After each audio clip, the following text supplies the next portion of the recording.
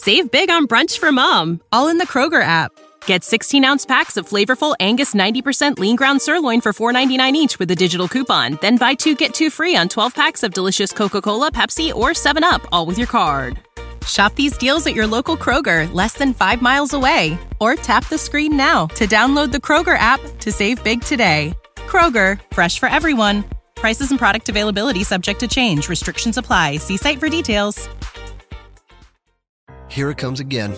Lunch. Will it be the same old, same old? Or are you ready to take a vacation from the ordinary with the new Jamaican Jerk Turkey Sub at Firehouse Subs? Freshly sliced smoked turkey breast, craveably sweet mustard sauce, and a hint of Caribbean seasoning. Just $5.55 for a medium. Save time. Order the new Jamaican Jerk Turkey Sub on the Firehouse Subs app. Firehouse Subs. Enjoy more subs. Save more lives. Participating locations. Limited time only, plus tax. Prices may vary for delivery. Hello, everybody, and welcome to another edition of WrestleNomics Radio. This is the first ever edition where I, Brandon Howard Thurston, have been left alone here, out in this empty abyss. I've been orphaned by Christopher Mukigana Harrington, who's been signed away to All Elite Wrestling. He's now the Vice President of Business Strategy there, and I have been left alone, and I could look at it as promoted. I've been promoted to the senior member now of the WrestleNomics team, or maybe the only member of the WrestleNomics team, but still the senior member of the WrestleNomics team, the surviving member, and I had to cover the WEQ4 investors report, earnings report, whatever the full name is, as I try to also man the controls here. So I have been hard at work reading financial documents, reading trending schedules, reading KPIs since about 9 a.m. this morning. I went to Wegmans, and I had some granola and some fruit. And then I tried to work at Wegmans right there in the cafe, as I often do. But I realized that my laptop alone would not be enough. I needed to return home to my mouse and my dual monitor setup. So, about 11 o'clock, the conference call started, and George Barrios and Vince McMahon and Michelle Wilson, WWE executives, had some things to say, which we'll get into here. And then, after that was done, I worked on a Fightful article. Later on, I talked to the post-wrestling guys, John Pollock and Wei Ting. Had a great time talking to them for about 40 minutes or so, I think. And then, I completed the Fightful article. The Fightful article is on Fightful.com right now. You can read it. I believe the title is, what is it here?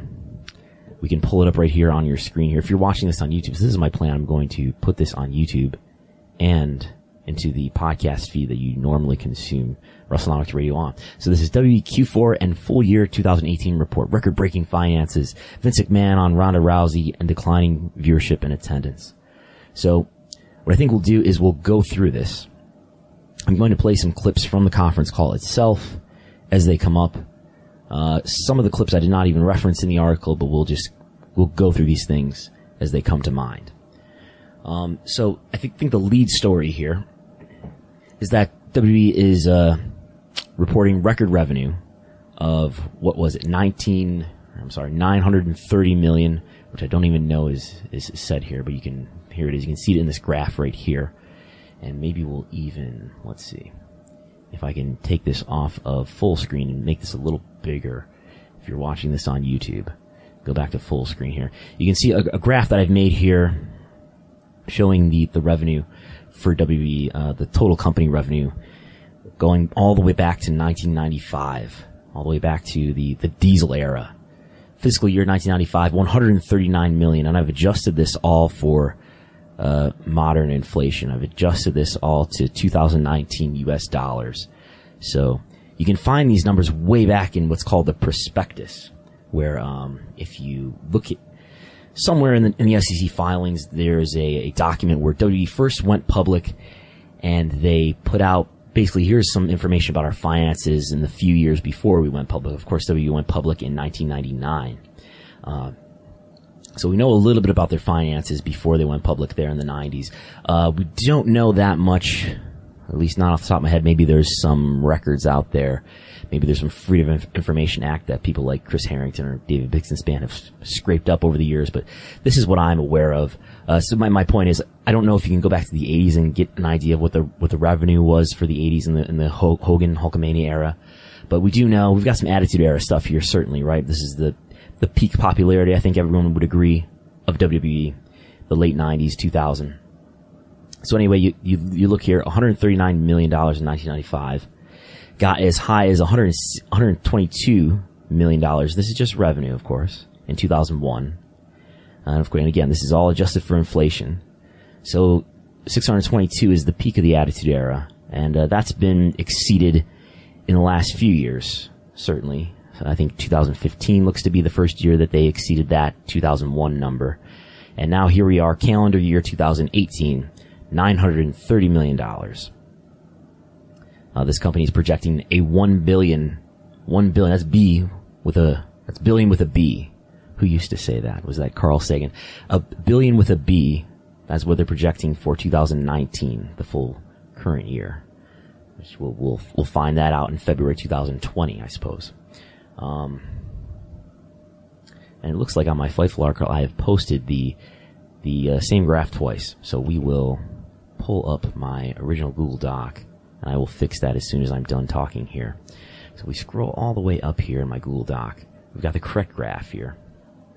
And this shows net income. So when I tweeted this graph, of course, I had the audacity to tweet it. And my mentions soon turned into a dumpster fire. And so people wanted to know, but I mean, fair enough. People wanted to know about, well, revenue's one thing, but what about profit? So one thing that I've learned over the last few years is there's no such thing as a metric that is just called profit, as it turns out. There are profit-like metrics, such as net income, which we will talk about here. And we'll talk a little bit later about operating income as we try to understand what's going on with WWE's live events business. And there's others. WWE likes this adjusted OIBDA. OIBDA stands for operating income before depreciation and amortization, whatever that means. And I'm not an accounting person, so I will not attempt to explain the differences between all these profit metrics, but to say that I think it's worthwhile comparing them as long as you've got the same metric over a number of years. So we've got, just like we have for revenue, we have net income going all the way back to fiscal year 1995 when they were losing money in the Diesel era. Made a little money in 1996. I think there's some cost cutting, right? That's the story there. Lost money again in 1997. Made some in fiscal year 1998. And then we have the explosive periods of 1999 and 2000. And again, I've adjusted these numbers for inflation. We're bringing all these numbers up to 2019 inflation. And for inflation, you've got $84 million in net income in 1999, $86 million in net income in 2000. And now, for the first time, WWE has exceeded those numbers. So last year, in 2017, I don't have the number off the top of my head right now. I would have to pull up the Excel spreadsheet. But just under, this looks like, I don't know, 35 million or so. But this year, $100 million in net income for the full calendar year of 2018. So that is more net income than in the great glory days of the Attitude Era. Of course, what does that mean? I just did an article for Fightful before today, a few days ago, that was published called WWE's Popularity Assessment, trying to look at how popular is WWE these days. And the conclusion that I came to was, over the last few years, basically looking strongly at the window of 2016, 17, and 18, WWE's popularity has declined somewhat. Nonetheless, they're better off financially, so it looks, than they've ever been. And that's largely because of TV rights and even some money from the government of Saudi Arabia, which I suppose we can talk about right now. So WWE revenue, for the media other segment. So what have I got behind this here? Okay, maybe we'll go back to this if I can figure this out. Live television, folks. So we'll go back to look at the Google Doc. Let's just stay there. So the media other segment is where WWE kind of hides away the Saudi Arabian money. So we don't have a great idea That is the headline. We don't really know how much money WWE made from Crown Jewel. We have a better idea of how much money they made from the Greatest Royal Rumble. So let's put in this media other segment, and I'm going to try to pull up the trending schedules here as well. If I go to the corporate website here and go to trending schedules, now we're looking at the trending schedules. You probably cannot even read. The text is so small. But we'll go to, you can see, scroll down here to this. This is the third page, and you can see the 1, 2, 3, 4 segments that WWE breaks its media division out into. So you got the network, you got core content rights fees, which I believe it refers only to Raw and SmackDown. These are TV rights only from Raw and SmackDown. Some advertising and sponsorship money that generally doesn't come up as anything very interesting as far as WrestleNomics discussions. But then there's other, which includes W Studios, YouTube money, W.com money, TV reality show money like Total Divas, Total Bellas, Ms. and Mrs. And now the money from the Kingdom of Saudi Arabia related to this 10-year deal that they've made with Saudi Arabia. But also this year, or also this quarter, this segment also included whatever money they got from the Australia show, Super Showdown, which was in October. So that also occurred in Q4. Q4 is the period from October 1st to December 31st. So it was easier for us to figure out what the Greatest Royal Rumble was worth because that was the only big live event that was skewing this number. We could compare this Q2 to this Q2 over here, say of 2017, that's about $12 million. This is, almost $61 million. So it looks like Greatest Royal Rumble was worth something in the range of, let's say, $30 million at a minimum, maybe as much as $50 million. It's harder to say what Crown Jewel is worth because we have the Super Showdown in here making things more complicated. So I would say a conservative guess would be at least $10 million for the Crown Jewel.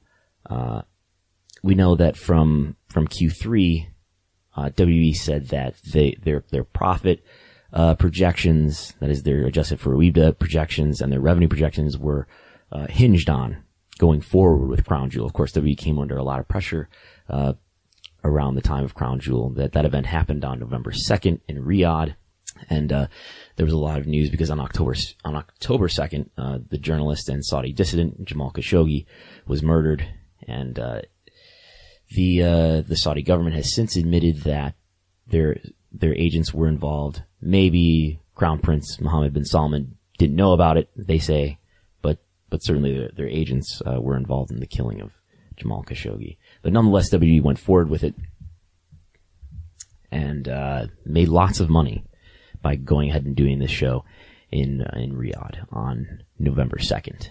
So they made a lot of money there. Vince McMahon had some interesting comments about Ronda Rousey. He was asked by Laura Martin from Needham, who often on these calls, as we like to point out, she gets on there and she wants to talk to Vince right away. So if I can find the Vince response where he starts to talk about Ronda Rousey, and this is sort of in light of the rumor or report that maybe Ronda Rousey will be done with WWE for now, at least after WrestleMania. So this is around the what mark? This is around the 45 minute mark. I'm going to try to play that now. That consumers have. Okay. Ronda Rousey, again, Vince, I don't know if you're willing to, this is a little maybe controversial for you, but Ronda Rousey was an experiment. She built her brand on a different platform. She brought it with her to WWE.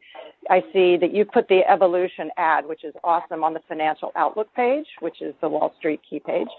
And I'm just wondering, if she leaves, under this hypothetical question, let's say Ronda Rousey leaves the WWE, does that damage the WWE franchise, and does that make the experiment a worthy experiment to bring in people that have built brands elsewhere to the WWE when they may in fact then exit and hurt the WWE brand? I'm curious as to that experiment and your learnings from this Ronda Rousey experiment.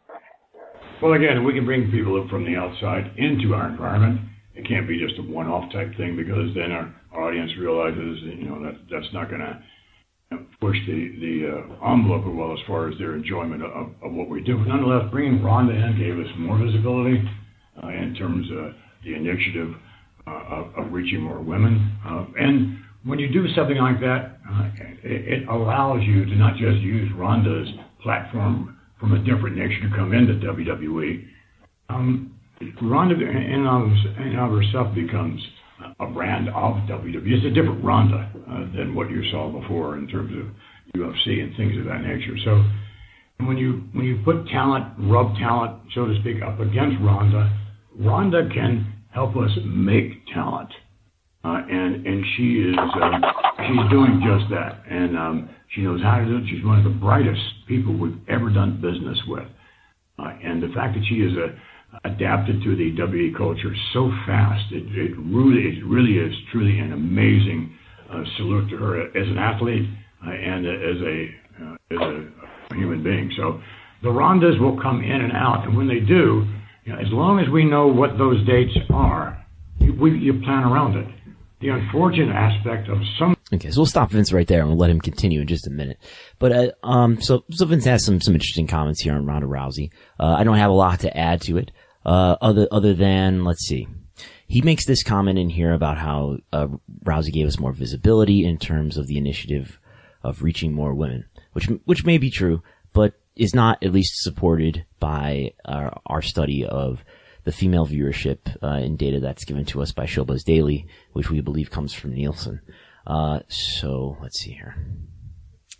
If we go back to my other document here, I can find some research that Chris Harrington did about looking at the demographics that we get from Showbuzz Daily. So let's see here. I can pull up his tweet from October. So where Chris looked at Q4 2017 through Q3 2018, and saw that, we've got, viewership in it for, this is, I don't know what age group this is. I think this is 18 to 49 males. Down about, 1%, 2%, 3%, 0%, but down much, more strongly for the female demographic. This is across hours of Raw, 8 p.m., 9 p.m., 10 p.m. So we got down 12%, down 12%, down 12%, 18%, 17%, 14%. And what it really looked like was that the male viewership had dropped, in the prior year more. And this was sort of the female viewership decline catching up with the male viewership decline. And this image that we're looking at now, which I think we are still looking at. Yes, we are, this is Raw. Okay. So we can look at SmackDown as well. Mookie has a tweet on that too from October. So Mookie has a tweet on that as well, and he's got a line graph here. This is the male 18 to 49 demographic for SmackDown. We see the male demographic in the gray line, which is the latest point in the timeline, is sort of in the middle here. And the female viewership is a bit lower, and is noted in the gray line here.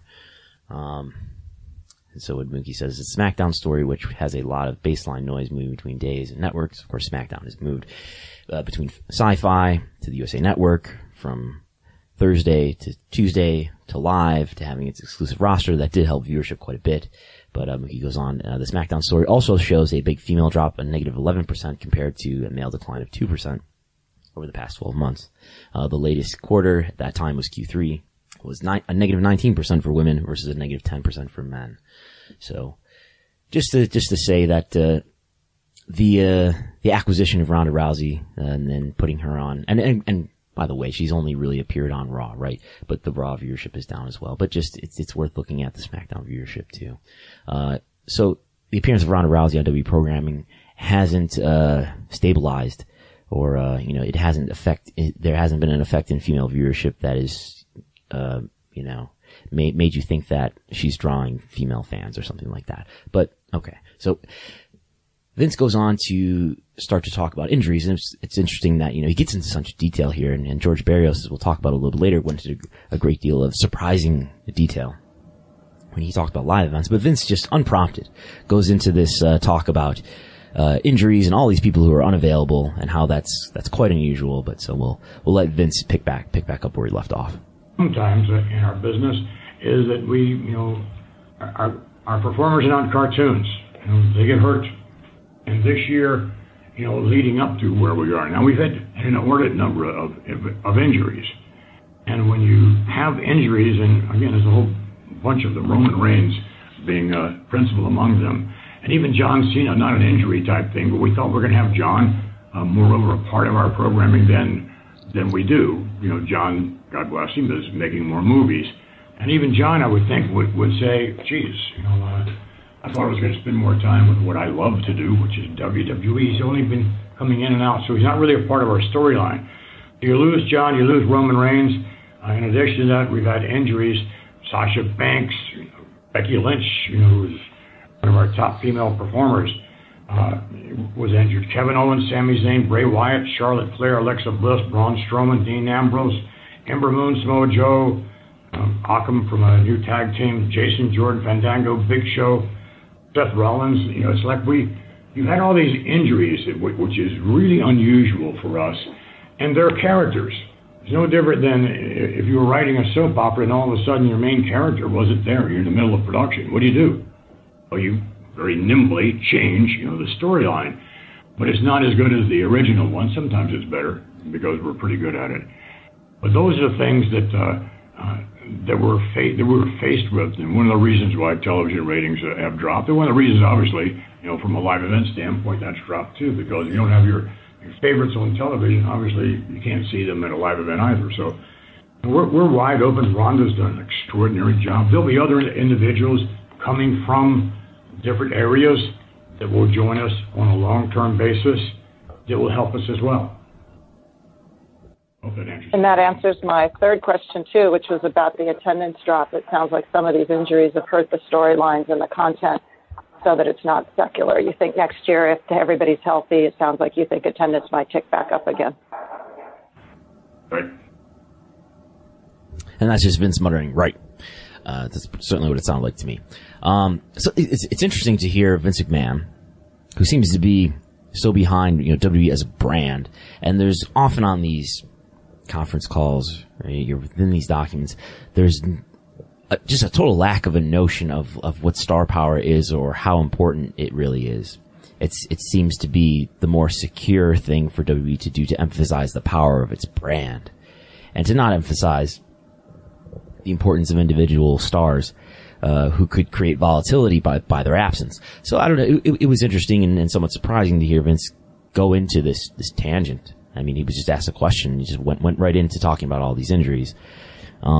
It reminds me, though, he says that this is really unusual for us. I remember around the year 2016, there was some talk of how there had been some effect to business, and there were a lot of injuries around. This would be WrestleMania 32. This is the AT&T Stadium, Dallas, Texas, WrestleMania, where there were a lot of injuries going on, and I think John Cena was out for about the first 5 months of the year in that year, and there had been an effect to maybe to a live event attendance. But is the rate of injury really that unusual right now? I question that, and that would take some studying, and it sounds like something Mookie would do if he was still active in the WrestleNomics business. But I don't know. I kind of question that the rate of injury may be above average, but not completely out of the norm. But nonetheless, he sort of blames that on the effects that we're seeing to attendance and to TV viewership. And so George Barrios goes into a defensive attendance. But let's take a look at viewership just for a moment here. If we go to the KPIs, which is the first slide in the KPIs, you'll see a drop in viewership for Raw of 15% versus the Q4 of the previous year. A drop of 14% for SmackDown versus the Q4 of the previous year. Meanwhile, USA Network only down 4%. Top 25 cable networks only down 7%. So that's about double. So you could say over this time, Raw and SmackDown were hurt twice as badly as the top 25 cable networks. So maybe that's reflective of some sort of real lack of interest in WWE content. Although you could say, hey, look, you know, Raw and SmackDown were on Monday and Tuesday, and Christmas Eve, New Year's, and New Year's Eve fell on Monday and Tuesday. So that certainly didn't help. But would you expect to see a double-digit decline, or a decline twice as bad as the decline that top 25 cable saw? I think there's some sort of real effect happening here. Some sort of real decline happening here, or real moderate decline in interest. So George Barrios will talk about attendance So we'll take a look at the attendance slide in the KPIs here before we get to his specific defense of it. And then while you stare at these column graphs, I'm going to find out what the timestamp was for George Berrios' vigorous defense of attendance. So if you look at North American attendance, this is the new number for us right here, Q4 2018. 5,000 was the average North America. North America refers to the U.S. and Canada. I don't know why they don't just call it the U.S. and Canada, why they call it North America, because when they run events in Mexico, I believe those are thrown into the international bucket. Anyway, Q4 includes the holiday tour, which usually does good business for WWE.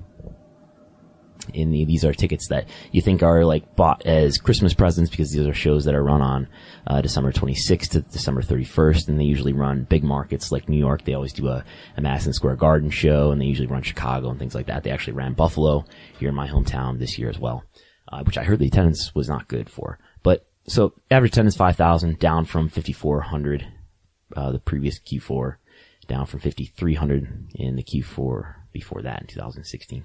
So here we've got, if you look at the red bars here, we've got 4 consecutive average attendances that are worse than the years before that. So that's concerning if I'm a WWE investor. At least, though, you've got international attendance up here. And I don't know that this includes Super Showdown and Greatest Royal Rumble. I would guess it doesn't, because those events are not being counted in the, at least financially, they're not being counted under the live events division. They're being counted under the media division, because as we mentioned before, they're in the other media segment.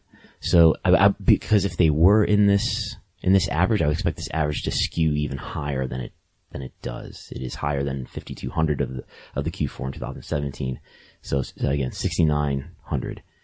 There. So at least international attendance is up. It had been down in quarterly comparisons in the 2 prior years. There were no international events in Q1 this year, and a downward trend in Q2 overall and in Q3 overall.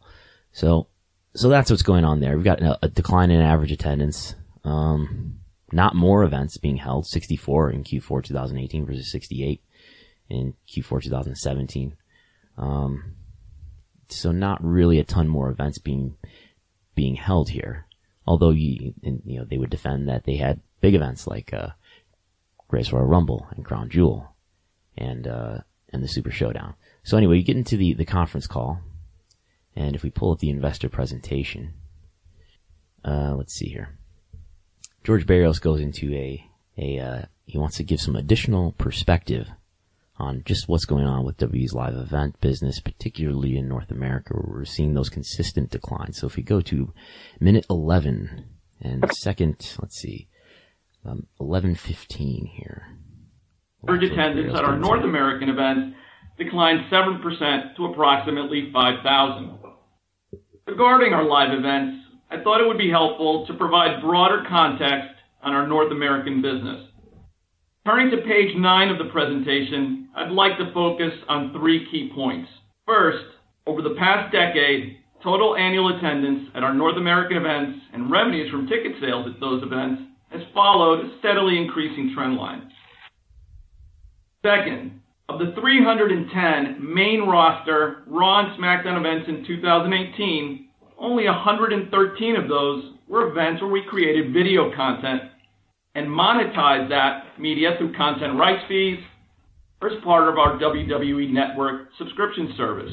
And finally, for those 113 events where we created and monetized video content, our quote-unquote TV and pay-per-view events, average attendance has generally been growing or stable. So that's the gist of what he's saying there. He just wants to let us know that there's total attendance over these years that he's showing here from 2011 to 2018. Total attendance has gone up, although it did go down this year from last year, from 1.5 million this year, down from 1.7 million the prior year. And as you can see, these column graphs he's got here, he's got I would accuse George Berrios of doing some WrestleNomics here. He's had a thought and he's taken to Excel and he's created graphs and charts. So I'm proud of George Berrios for going to this trouble for us. And again, like I said about what Vince McMahon's unexpected going into detail about injuries and about absences This was an unexpected going into detail by George Berrios here. Nobody asked him a question, but they pick and choose what information they want to make public. Probably like any other publicly traded company, they make public what they have to make public, but this was interesting and not expected. You see the average attendance declining gradually over time, while the total attendance does go up, and I believe they have run more events, and that's exactly what they're showing here, into the 300s here, towards the end of this timeline in 2018, starting with about 224 events in 2011. And of course, a lot of this is helped by, the split of the roster, going back to a roster split of Raw and SmackDown, which happened in 2016, although the number of events was increasing already. Again, these are only main roster events. And he's showing that ticket revenue has been growing, although it is down by a few million in this year versus last year. That is 2018 versus 2017. And he wants you to know that really the TV attendance, the TV tapings for Raw and for SmackDown pay-per-views, those are very stable. And these numbers show that they are. 7,500, 7,500, 7,700, 7,600, 7,600. So that's a really stable average paid attendance for TV tapings. Now those only account for, 37% of all WWE events, right? You got 33%, 101 TV tapings, 12 pay-per-views, but 197 non-media, he calls them, non-media events, what we sometimes call house shows. So by deduction, you know that, this is stable. Okay. So all these media events, he calls them, the TV tapings, they're growing or stable. So what must be, causing the attrition here are the house shows. He doesn't, to my ears, get into any explanation about why house shows are suffering the way they are. And I would argue that if the house shows are the thing that's declining, and if house shows, are not even making money, possibly, we saw in Q3 that, the live events business, had a negative operating income. It did a little bit better this year. Let's see if we can pull that up in the trending schedules and look at operating income for live events. Operating income for live events in Q3 was a negative 1.1 million. This quarter, it was a 1.4 million. So I would, if you're losing money in a whole quarter on live events, I would venture to guess that the events that are losing money could be the house shows. And if that's the case, why not lighten the load and maybe lose less money? Maybe you've got a better net income. Maybe you've got better profitability by running fewer live events, by not running the events that lose money, if they are the house shows that are losing the money. Since those are the ones that have got the declining attendance, apparently. I think you'd do a service to the workers by, to still pay them the same amount of money, but keep them off the road and let them be at home, let them rest their bodies and heal. You'd improve their morale. You'd improve their longevity. You'd make them more available, for your TV tapings and for other non-live events that you do still run. Vince McMahon just went into a big tangent about how having all these injuries are hurting, their ability to promote, and they're hurting the viewership and it's hurting attendance. Well, maybe if wrestlers weren't having to be on the road and having to travel and having to bump so many nights, per year, maybe they would be less injured and they would be available for more events. Let's see here. So, if we go back to the Fightful article, I've got George Berrios talking about what we just said he talked about. And, Vince in Q3 said that they would reimagine live events. And, we got no news about what exactly he meant about that. But, and you can see here, I've added a graph in this Fightful article showing that the operating income for the live events business was $16.6 million in 2018.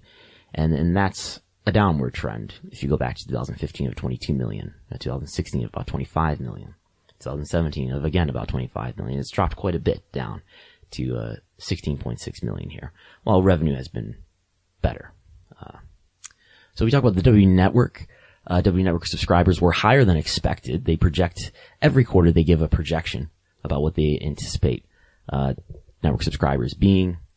This quarter they were projecting 1.56 million, and ended up reporting for Q4 1.585 million. So a little bit higher than they had been projecting.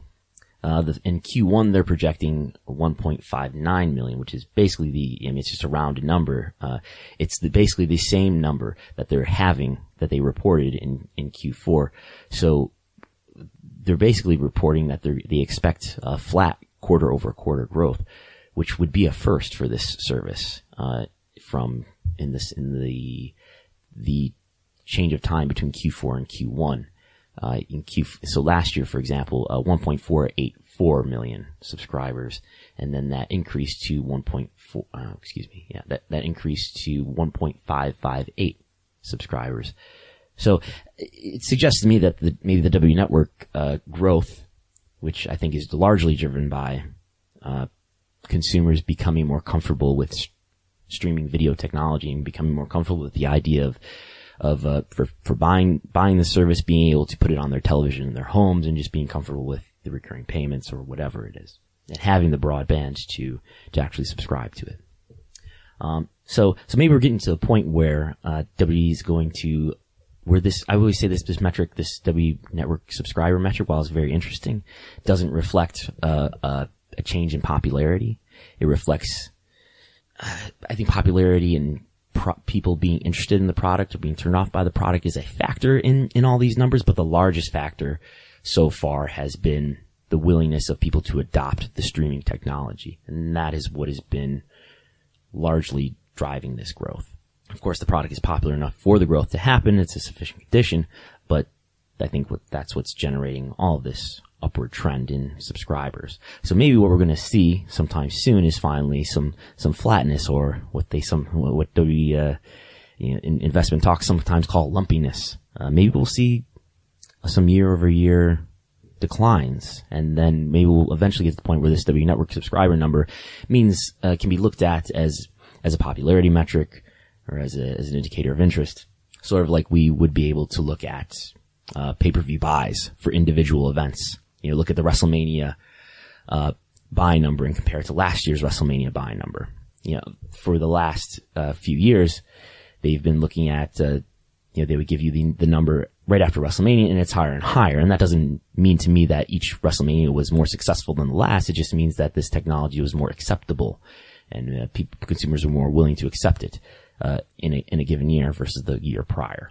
Which, speaking of WrestleMania W Network subscriber numbers, George Barrios mentioned in this conference call that they are no longer going to do the Monday morning after WrestleMania report and give you an update on just what this number is here. So he said, given the success of the W Network, they don't think it's informative to investors to do that anymore, which I found suspicious. So let's see. If we go on to merchandise, they break out into venue merchandise. That is merchandise that's sold in those trailers. If you've been to a WWE event lately, they have all these shirts and whatnot in the trailers and in the stands inside the venue. And they break it out into that and W Shop, which now they call W Shop / e-commerce, because I think they're working with Amazon and probably other vendors to sell their merchandise online. So you've got online purchases of merchandise and you've got purchases of merchandise at venues. So that's what we've got here. Purple bars are venue merchandise. These bluish gray bars are online merchandise sales. And venue merch is down a little bit over the last few years. I just did in the W Popularity article, I talked about how venue merch per capita, which is a loosely correct way to say it. It's really like venue merch per paid attendee. That number is down. So you might say, well, of course venue merch is down, but attendance is down. Well, over these few years, venue merch per capita is down a little bit. It's right about on par between 2018 and 2017, but 18 is about 50 cents lower than 2016. Do I dare to even open up this Excel spreadsheet and try to show that to folks who are watching on YouTube? Let's see if I can. And you will see it here in this graph right here. If we zoom in, we'll make that even a little bit more visible. So this is basically venue merch per capita. In Q4, it was about $8, which is a little bit up from Q4 of the prior year. But it's quite a bit down. It's about, what is that? Almost 40 cents down from 2016. Let's see. So there's that. And if we look at WWE Shop revenue, which we can see in this graph over here, the revenue just from e-commerce / W Shop, that was actually down from the prior year, Q4. So you got a lot. So Q4 is always their biggest quarter for W Shop revenue, and that's driven, intuitively, I would guess that's driven by people buying Christmas gifts. And, but that was a little bit down. That was down by almost 3 million in 2018 versus the same quarter of 2017, and down by, over 1 million compared to 2016. So, and if we look back at our annual comparison, W Shop on the whole was down by a few million compared to last year. After being on a really strong upward trend that started, that started in 2012 at about 15 million and just increased every year, year after year, going into 2017 until 2018 went down by a few million. So, and we just talked about this, e-commerce revenue. W gave a update on the UK TV deal, and I think we can hear George himself talk about this at about minute 23, second 22, and we will let him take it away. To complete the UK agreement towards the back half of 18 hasn't happened, so I think it's fair to say that all the agreements will be completed substantively by the middle of the year. And so we'll announce those as they get done. We're not going to put a specific date on any one agreement at this point. So that's just George saying that because one of the analysts had asked him, what is the deal with the UK TV deal, which he said was supposed to be announced by the end of 2018, and it hasn't been announced. And he basically, all he could say was it's not done yet, but maybe by the middle of the year you'll get an announcement on that. And that's also when they projected that they'll have their India TV deal done. Of course, the UK and India are the two biggest TV deals after the US deals, which just got a big increase this past spring and will go into effect, I believe, in the beginning of Q4 2019. Let's see. NXT live events is one of the last things I think we'll talk about here. And I've actually been talking for almost 45 minutes. It's incredible.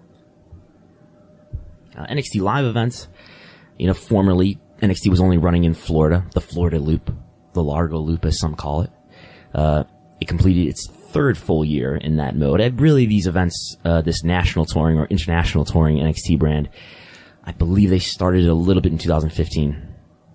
I think going to Cleveland was one of the first times that they did it in about March 2015 maybe, and maybe some Arnold Classic stuff around that too. But 2016 was the first year that they had a full year of NXT being a full touring brand. And so this was still, of course, they did it throughout 2017 and throughout 2018. So this is just live event revenue. This isn't considering anything like, I don't know, NXT merchandise that's being sold. That would all be grouped into the venue merch and WWE Shop stuff that we just talked about. And this money, by the way, would be included in the live event segment as well. It's just broken out in the annual report or the quarterly reports. The annual report just came out moments ago before I started this recording. So I got these numbers and I processed them in an Excel spreadsheet and I produced this graph that you can see here on YouTube. So $7 million in a live event revenue for NXT in 2016, about $6 million in 2017, and about $6.5 million in 2018. So that's pretty consistent revenue. Total attendance, however, is down. Average attendance is a little bit down from when it started, about 1,000 to begin with in 2016, about 800 in each of 2017 and 2018. But meanwhile, the average ticket price has increased quite a bit, starting at about $37 in 2016, going all the way up to $44 here in 2018. And about the same amount of events run each year. This includes both Florida and the national or international tour, 189, 188, 183 in 2018. So there's that. And the question that people often will ask about is, well, is NXT, how much money is NXT making, and is it covering the cost of the Performance Center? And I would suggest that no, it's certainly, if we're only talking about several $1 million, maybe, let's be aggressive, a few million more in merchandise, this money is not covering the costs of the Performance Center and all the costs associated with it, whether that be staff or overhead or whatever other costs might be involved in the Performance Center. And it's certainly not covering that plus the cost of the talent when you're signing. I know they're not. They don't have Nakamura in NXT anymore, but for some of these years they did, right? But they're signing talent. They're probably spending more and more on talent. They have more talent there than ever. So I mean, this is nice that they're making some money here. They're recouping some of the money that they're investing in this brand, but you have to justify this brand, I think, as a developmental territory still, even though, it is celebrated as much more than that. And it's been a popular thing for fans, and it does add value. We should add, it does add value to the network, and something that was talked about earlier in this call, which I don't think we'll play the clip of, but they were asked by an analyst about whether NXT they might make a deal with Fox to put NXT on Fox. The rumor there has been that maybe FS1 would like to put NXT on its network. So maybe that's something that would happen, and that would make in theory NXT even more valuable if they were able to put NXT on an FS1 and get a nice TV rights fee for it. But nonetheless, the point I was trying to make is that for the WWE Network, whatever money the WWE Network is making, you could credit some of that to NXT because NXT is a thing that's viewed a lot on the WWE Network. In this call, they put NXT over as after the pay-per-views, it's the number 2 thing on the network.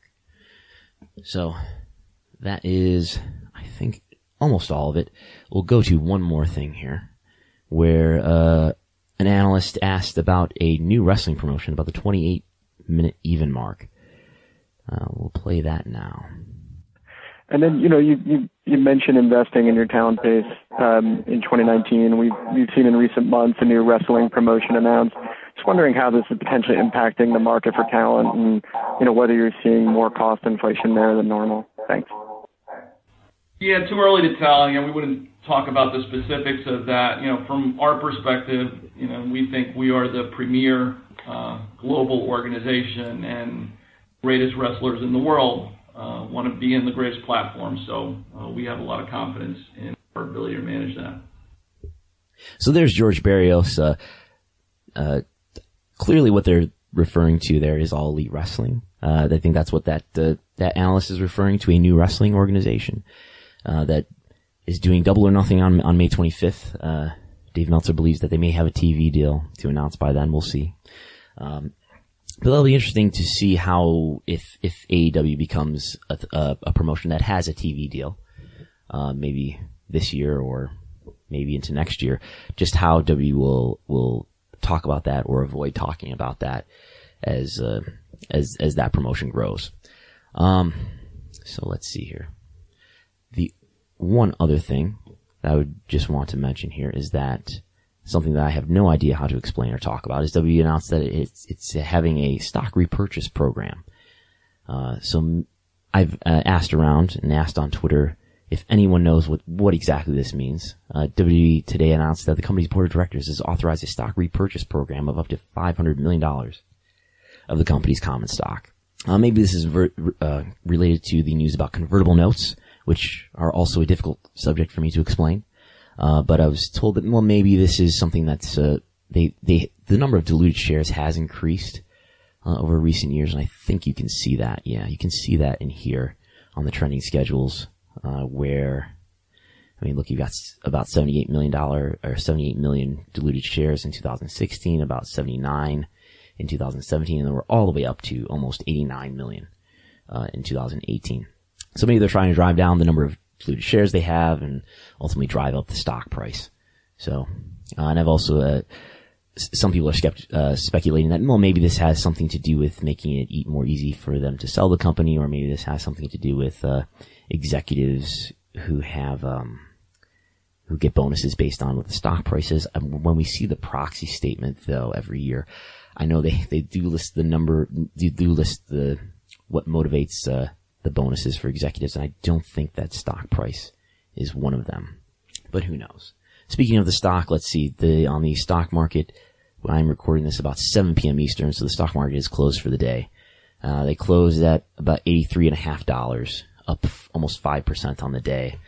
Over the last 6 months, they're about even, maybe a little bit better than even. The stock got as high as $96, $97 before the end of Q3 and before Crown Jewel stuff happened and before the Q3 report came out and showed declining attendance. But here we are after some speculation that maybe the stock would hit $100, whatever it might be. It's been fairly stable after some explosive growth following and surrounding the spring news that WWE had a impressive TV rights deal. New round of TV deals with Fox for SmackDown and with NBC Universal for Raw. So I think that's about all I have to say about the WWE Q4 and full year report for now. This was interesting to talk into the abyss here without Mookie, and I will give you a clip to sign off with here from one Vince McMahon. But if you want to read my my article here on Fightful, you can find that at Fightful.com. Again, that title is WQ4 and Full Year Report. If you want to read my WWE popularity assessment, that is also on Fightful. And if you just click on my author link, you can find it there. You can follow me on Twitter at Brandon Thurston. You can follow my wrestling school, Grapplers Anonymous, on whatever social media platform you prefer. And if I can find it, let's see here. Privilege to turn the call over to Vince. Good morning, everyone. For the year, we achieved record revenue and profit as well, demonstrating we continue to effectively execute our strategy. In other words, we know what we're doing.